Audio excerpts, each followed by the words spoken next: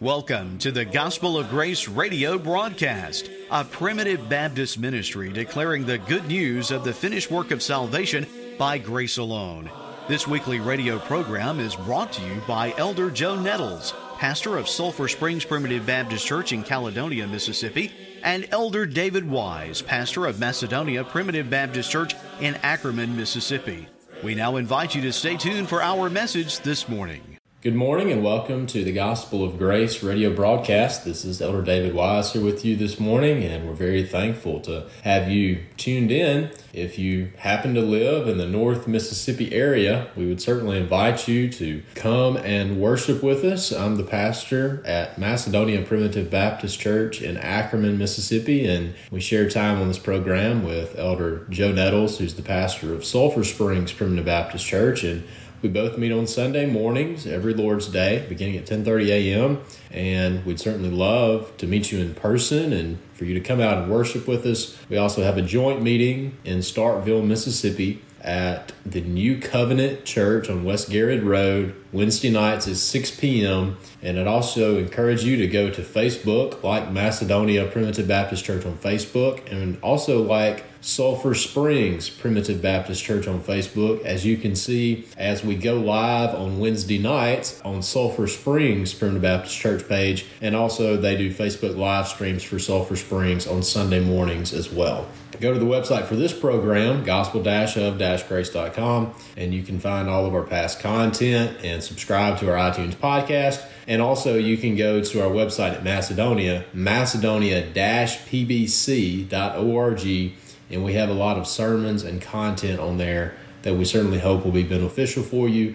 If you'd listen, please email us. We would love to know that you're out there, and also love to know through what medium you listen to this program as well. That's very beneficial for us as we make decisions about programming. So we would love to hear from you, and please contact us. Please email us if you listen and enjoy the program, or if you have any questions. If there's anything we can help you out with, please let us know. This morning we'd like to continue our series on spiritual warfare, particularly considering the enemies of the church. And this morning we would like to focus on the beast, which is a presentation of worldwide kingdoms that have been antagonistic toward God's people and toward the church. So we hope that this message will be beneficial for you. We certainly invite you to stay tuned for the message right after this hymn. What can wash away my sin? Nothing but the blood of Jesus. What can make me whole again? Nothing but the blood of Jesus. Oh, precious is the flow that makes me white as snow. No other fount I know, nothing but the blood of Jesus. Nothing can for sin atone, nothing but the blood of Jesus. All the good that I have done, nothing but the blood of Jesus. Oh, precious is the flow that makes me white as snow. No other fount I know, nothing but the blood of Jesus.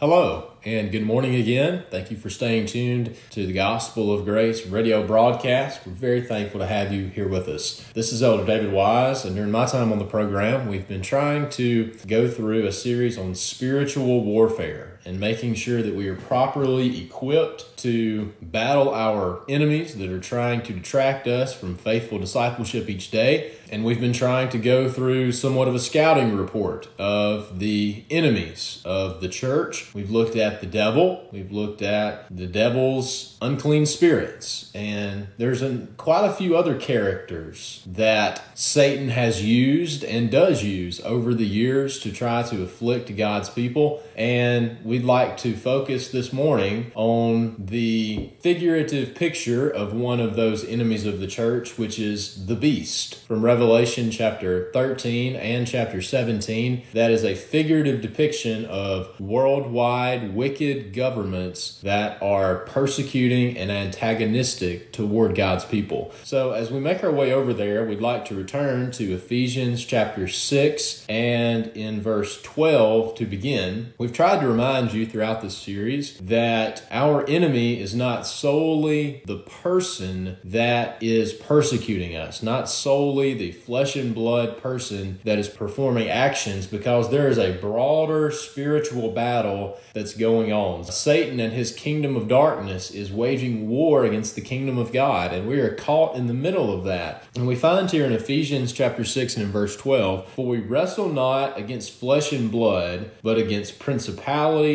and powers, against the rulers of the darkness of this world, against spiritual wickedness in high places." So what we find here is there are people in positions of authority here in this world. They are people that have power, that are in positions of rule, a local magistrate, to use American terms, the mayor of a city or the board of aldermen of a city or board of supervisors of a county, the governor of a state, the Senate and the House of Representatives that make up Congress in America, the president, the vice president. These are very high political offices that men that desire power, that desire to control others and carry out many other wicked designs, they gravitate to those kinds of positions of power. And certainly history would indicate that. But when we see men carrying out these wicked actions, we understand that we wrestle not solely against flesh and blood, but against Satan, against the kingdom of darkness, and against these principalities and powers, rulers of darkness of this world, and spiritual wickedness in high places. So we know a lot about Nero in the New Testament, right? Nero was one of the more prominent Caesars during the early church, and Nero was persecuting the church. And Nero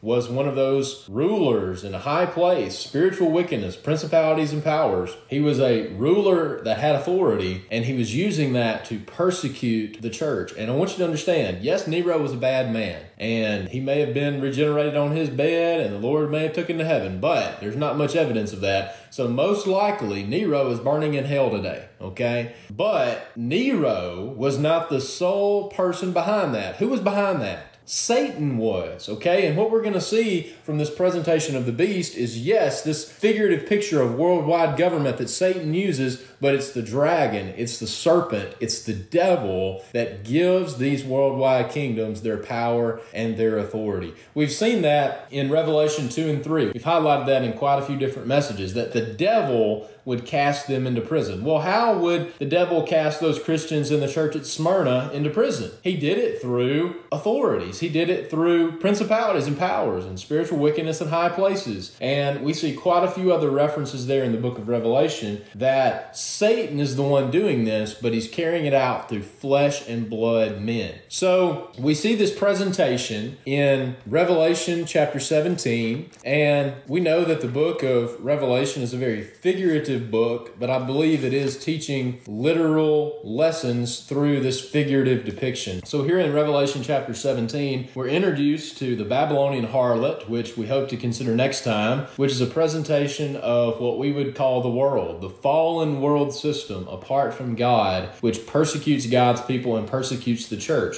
And this Babylonian whore is in league with this beast. This Babylonian whore shows up riding a great beast. Revelation chapter 17, and this great whore that sitteth upon many waters, with whom the kings of the earth have committed fornication. And he saw this woman sit upon a scarlet colored beast, full of names of blasphemy, and having 7 heads and 10 horns. We find in verse 6 that the Babylonian harlot is drunken with the blood of the saints and with the blood of the martyrs of Jesus. And when I saw her, I wondered with a great admiration. So the world and the worldwide kingdoms, both under the control of Satan, are in league together. Now we're going to find a little bit later that Satan's kingdom implodes. Jesus said when they accused him in his ministry of casting out devils by Beelzebub, the prince of devils, he said, look, a kingdom divided against itself cannot stand. And what's just personally funny and gratifying to me is what we find at the end of time is we find Satan's kingdom imploding on itself. The beast turns on the Babylonian harlot. The wicked worldwide government turns on the world, and Satan's kingdom implodes from within, which is really gratifying to see.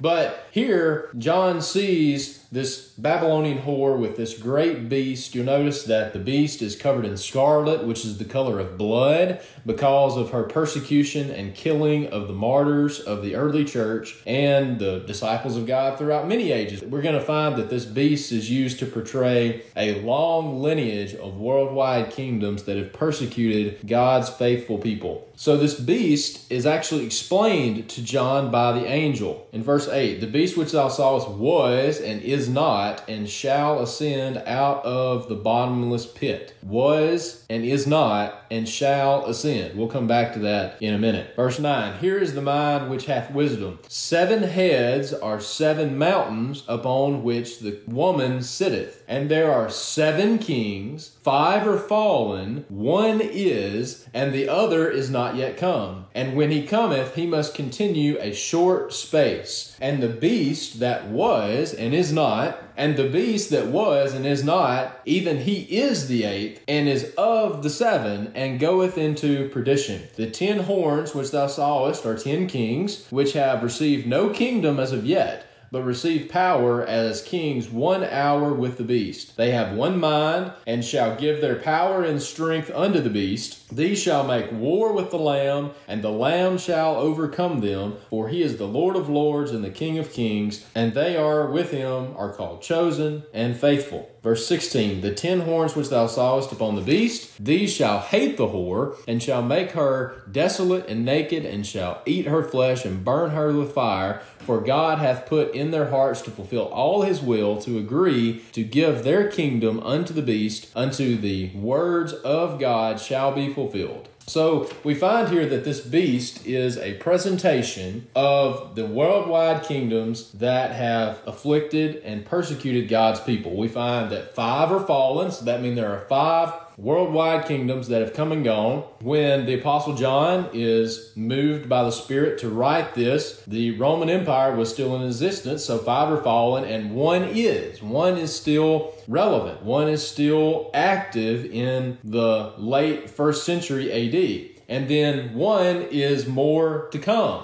which will be the coming of the man of sin. We find that in Daniel chapter 2, that there are worldwide kingdoms that are prophesied that would come in the future, and these are all presented here to Nebuchadnezzar as one image. So obviously these are different kingdoms. We're going to find that this is the Babylonian Empire, followed by the Medo-Persian Empire, followed by the Grecians, led by Alexander the Great, and then finally the Roman Empire. But you'll notice how in other places, particularly Daniel chapter 7 correlates very closely to Revelation 13. We'll make our way to in just a minute. But in Daniel chapter 2, we have one image. In Daniel chapter 7, we have 4 separate beasts that show up. But in Daniel chapter 2, we have one image with different parts of the image. And that shows the unity of the beast, if you will. There are different kingdoms and different men that carry out the devices of Satan here in this world, but yet they are unified in the sense of being unified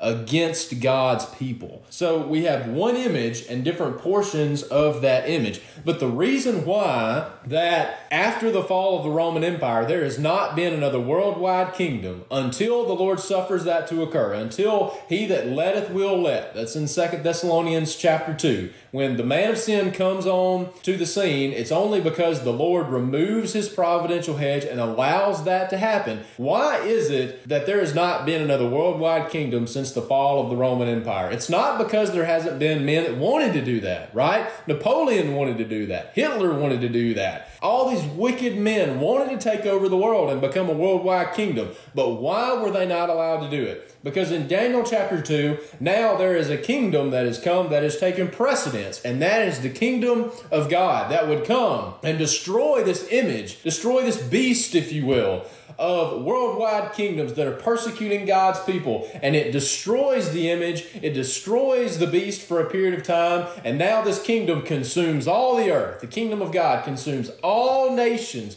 That was the commission of the apostles, to go to all nations. There's not going to be a worldwide kingdom that's going to control the whole world. Why? Because the kingdom of God is expanding throughout this whole world. That's why he told the apostles to go to all nations as they expanded the kingdom of God. Here we find in Daniel chapter 2 this image that is describing worldwide kingdoms that are going to persecute God's people. But again, that image would be destroyed by the coming of the kingdom of God. Then we make our way to the very next chapter in Daniel chapter 3. And Nebuchadnezzar apparently is so enamored with this image that he saw, and him being the golden head of that image, what does he immediately do? He creates an image to himself, says, you worship me as God, and if you don't do it, I'll kill anybody that doesn't do it. Well, that sounds a whole lot like the beast, doesn't it? That sounds a whole lot like Satan is moving Nebuchadnezzar to do that. So we see that beast of worldwide governments persecuting God's people and then trying to kill those who don't comply. We see that in the very next chapter in Daniel chapter 3. Now, we don't really have time to dig into Daniel chapter 7 and the 4 separate beasts that have the same characteristics of the singular beast that are in Revelation chapter 13. But there are so many prophecies in the book of Daniel that are so important to understand this that we really don't have time to dig into. And just as a little side note, there is no way that you can understand the book of Revelation without studying and understanding the book of Daniel, the book of Ezekiel, and the book of Zechariah. So those 3 books, and there's plenty others in the Old Testament that give light on that too, but essentially Daniel, Ezekiel, and Zechariah are to a large degree a commentary of the book of Revelation. And we find that here with Daniel and the beast. Now, making our way back to the book of Revelation and now to Revelation chapter 13, we find the overall picture in Revelation chapter 17 of the beast. Now, as you study the book of Revelation, it presents the same story from a different vantage point, just like a movie director will tell the same story, but he'll tell it from a different perspective. And that's what happens in multiple different sections of the book of Revelation. You have the same story of redemptive history from the establishment of the kingdom of God all the way to the second coming of Christ. You have the same story being told from a different perspective. And therefore we find Revelation chapter 17 is at a later portion, but it's telling the same story just from a different perspective, okay? So we saw there in Revelation 17 a large picture view that there are 5 kingdoms that are fallen of this beast. There are 5 kingdoms that have come and gone, that have been defeated. One is the Roman Empire, and then there's another one that's going to come in the future. And you'll notice he says that there's a 7th, but then he will actually be the 8th, which will come out of the 7th. You see references to those 10 kings. So there's going to come a time for the second coming of the Lord that those 10 kings, which are 10 kingdoms, are going to give power to one man who is the man of sin in 2 Thessalonians chapter 2. So the reason why there is not a worldwide kingdom right now, which by the way, I believe Revelation chapter 20, Satan has been cast down, Satan has been bound, he's not been totally shut up, but he has been restricted. In what sense? We find in Revelation chapter 20 and in verse 3, in what sense has Satan been bound? He's been bound that he should deceive the nations no more. So why has there not been another worldwide kingdom since the kingdom of God? You see, not only has the kingdom of God taken precedence, but God has restricted Satan to where he now no longer has authority and ability to go to and fro and deceive the nations. But then there's going to come a time prior to the second coming of the Lord where it says in verse 7 of Revelation 20, when the 1,000 years are expired, when the church kingdom is nearing its end, then Satan will be loosed out of his kingdom. And what does he do immediately when he's loosed out of his kingdom? He shall go out to deceive the nations. So what happens when, as it says in 2 Thessalonians chapter 2, what happens when he that letteth will let? God is preventing this worldwide kingdom. Why? Because Satan has been restricted, but then he lets him loose for a little season. He goes back out and he deceives the nations. And what happens when Satan deceives the nations again? That's when this seventh worldwide kingdom comes. That, to begin with, is made up of 10 kingdoms. But then what do those 10 kingdoms do? They give power to one man. They give power to who's introduced in 2 Thessalonians chapter 2 as the man of sin. And let's turn over there and read that because that's very important. Verse 3, 2 Thessalonians chapter 2. Let no man deceive you by any means, for that day shall not come except there cometh falling away first, and that the man of sin, that day being the second coming of the Lord, and the man of sin be revealed, the son of perdition, who opposeth and exalteth himself above all that is called God, or that is worship, so that he as God setteth himself in the temple of God, showing himself that he is God. Verse 8, then shall that wicked be revealed, whom the Lord shall consume with the spirit of his mouth and the brightness of his coming. So there will come a time that there will be another worldwide kingdom, that's seventh, and then they will give power to one man who is the man of sin, and people are always concerned about the Antichrist and finding out who the Antichrist is and trying to do everything with number 666 and trying to find out who the Antichrist is. Listen, it's going to be very simple to know who the man of sin is. Why? Because there's going to be a man that's going to stand up and say, I am God, and I'm going to require everyone to worship me as God. And he exalts himself above all that is called God. So he's not even going to be friendly to Islam. He's not going to be friendly to all these false religions. No, he exalts himself above all that is called God. So it's going to be pretty easy to find out in this worldwide communication network that we have, where we know that something happens on the other side of the world within a couple minutes. It's going to be very easy to identify when a man gets a consolidation of power from this worldwide kingdom. One man gets the consolidation of power, and then he stands up and says, you worship me as God. That's going to be pretty easy to identify, right? So in Revelation 17, you have this overall picture of the worldwide kingdoms in time. But then I think as you are in a different section, in a different perspective in Revelation and Revelation 13, now you have more of a zoomed in picture of what I believe to be describing the final kingdom of the man of sin. Not just this overall picture of the beast and worldwide kingdoms that persecute God's people and that are antagonistic toward the people of God. Not just this centuries-long persecution, so to say. I think Revelation 13 zooms in to more specifics of what will happen during the reign of the man of sin, after those 10 kingdoms give him consolidated power. Revelation chapter 13 and verse 1, and I stood upon the sand of the sea and saw a beast rise out of the sea, having 7 heads and 10 horns, and upon his horns were 10 crowns, and upon his heads the name of blasphemy. And the beast which I saw was like a leopard, and his feet were as the feet of a bear, his mouth as the mouth of a lion, and the dragon gave him his power and his seat and great authority. So you see the same animals being referenced in one beast that you saw in 4 separate beasts in Daniel chapter 7. And again, you can study that on your own. Now understand, where does this beast get his authority from? The dragon gave him his power. It's back to the devil, you see. There is a man at the end of time, the man of sin, that will be carrying these things out. But who's the controller behind the puppet of the man of sin? It's the devil, you see. And I saw one of his heads lie as it were wounded to death, and his deadly wound was healed. And the world wondered after the beast, and they worshipped the dragon, which gave power to the beast. And they worshipped the beast, saying, who is like the beast, who is able to make war with him?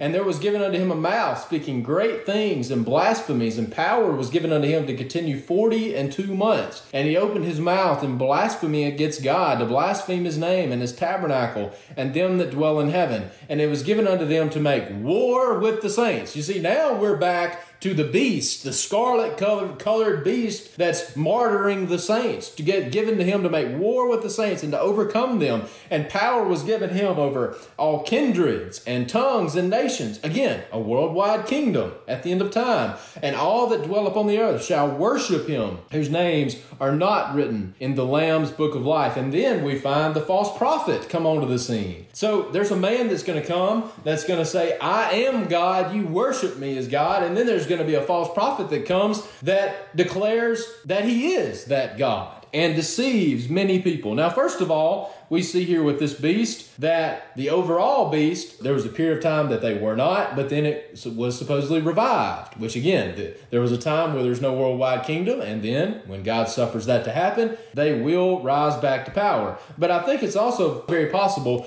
that in the middle of all this battle and warfare that is happening during this time, that he is physically injured during a battle and gives the appearance that he died. He didn't actually die, but it gives the appearance that he died and the appearance that he was resurrected. And that's going to be one of the things that amazes people, that makes them think that he is a deity, that makes them think that he is God. And this beast is speaking blasphemies. He recruits the false prophet to affirm that he is God, that he is a deity. And then we have the presentation of the mark of the beast. And there has always been a requirement of submission of the beast. The five that were fallen and the Roman Empire, they've always required to worship false pagan gods or suffer martyrdom. That's what we saw right there with Nebuchadnezzar, right? You worship me or I'll kill you. You worship how I tell you to worship or I'll kill you. And that's what the Roman Empire did, and that's what he's going to do. So the mark of the beast is not necessarily a chip in your hand. Now, just things to keep aware of. This is an FYI thing. We're moving away from a cash society. We're moving into a totally digital age. And if someone ever gets control of that, if someone ever gets control of the internet or control of financial transactions, then they have total control over the economy and could possibly say, you can't buy or sell because you can't swipe your card to buy anything. You can't buy or sell unless you affirm that I am God. And then God's people will say, no, we will not affirm that, and we will endure persecution for that. So we have this overall presentation of the beast that persecutes God's people, and then we have this final manifestation of the beast and the man of sin at the end of time. But understand, we have been so blessed in America with the Bill of Rights and our First Amendment right to freedom of religion, but that is not the normal disposition of governments toward the church. The normal disposition of governments is persecution and martyrdom and bloodshed. Okay? And Satan uses that. He's used these beast worldwide kingdoms in times past. He will use them in the future in the man of sin to wear out the saints, to try to persecute and even try to martyr God's people. But don't be too concerned about the beast. God will give his people grace sufficient and strength with what they need, when they need it, when we're enduring that kind of persecution, whichever children of God are alive during that time. But understand, the devil, the beast, and the false prophet, they are all being cast in the lake of fire. Okay, so just like how Satan is a defeated foe, every time the beast is mentioned, he is also mentioned that he's going to be destroyed and cast into the lake of fire. Okay? But be aware, be sober, be vigilant. Now, we have a right to obey governments. We need to submit ourselves to every ordinance of man. There comes a time where we ought to obey God rather than men. But until that point comes, we submit ourselves to every ordinance of man. But at the same time, be sober, be vigilant, keep your head on a swivel, because Satan does use wicked kingdoms, wicked governments, wicked rulers to persecute God's people that's presented as the beast. We need to be aware of that, be willing to stand in the midst of persecution, and God will bless us with strength when we're called upon to do so. May God bless you this morning. Wonderful grace of Jesus, greater than all my sin. How shall my tongue describe it? Where shall its praise begin? Taking away my burden, setting my spirit free, for the wonderful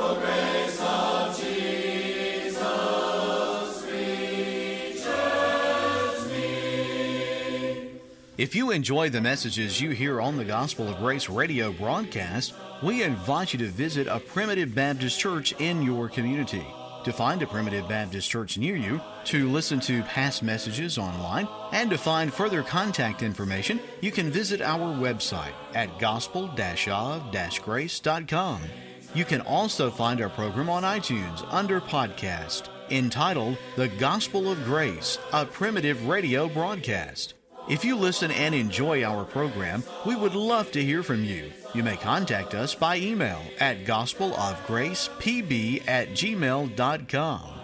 This program is produced by Sulphur Springs Primitive Baptist Church, 40283 Wolf Road, Caledonia, Mississippi, and Macedonia Primitive Baptist Church, 11 Staten Road, on Highway 15 just north of Ackerman, Mississippi. We would love for you to come and worship with us each Sunday morning at 10:30 a.m. We invite you to tune in again next week for another message from the Gospel of Grace. Until next time, we pray God shall supply all your need according to His riches in glory by Christ Jesus our Lord. Wonderful the matchless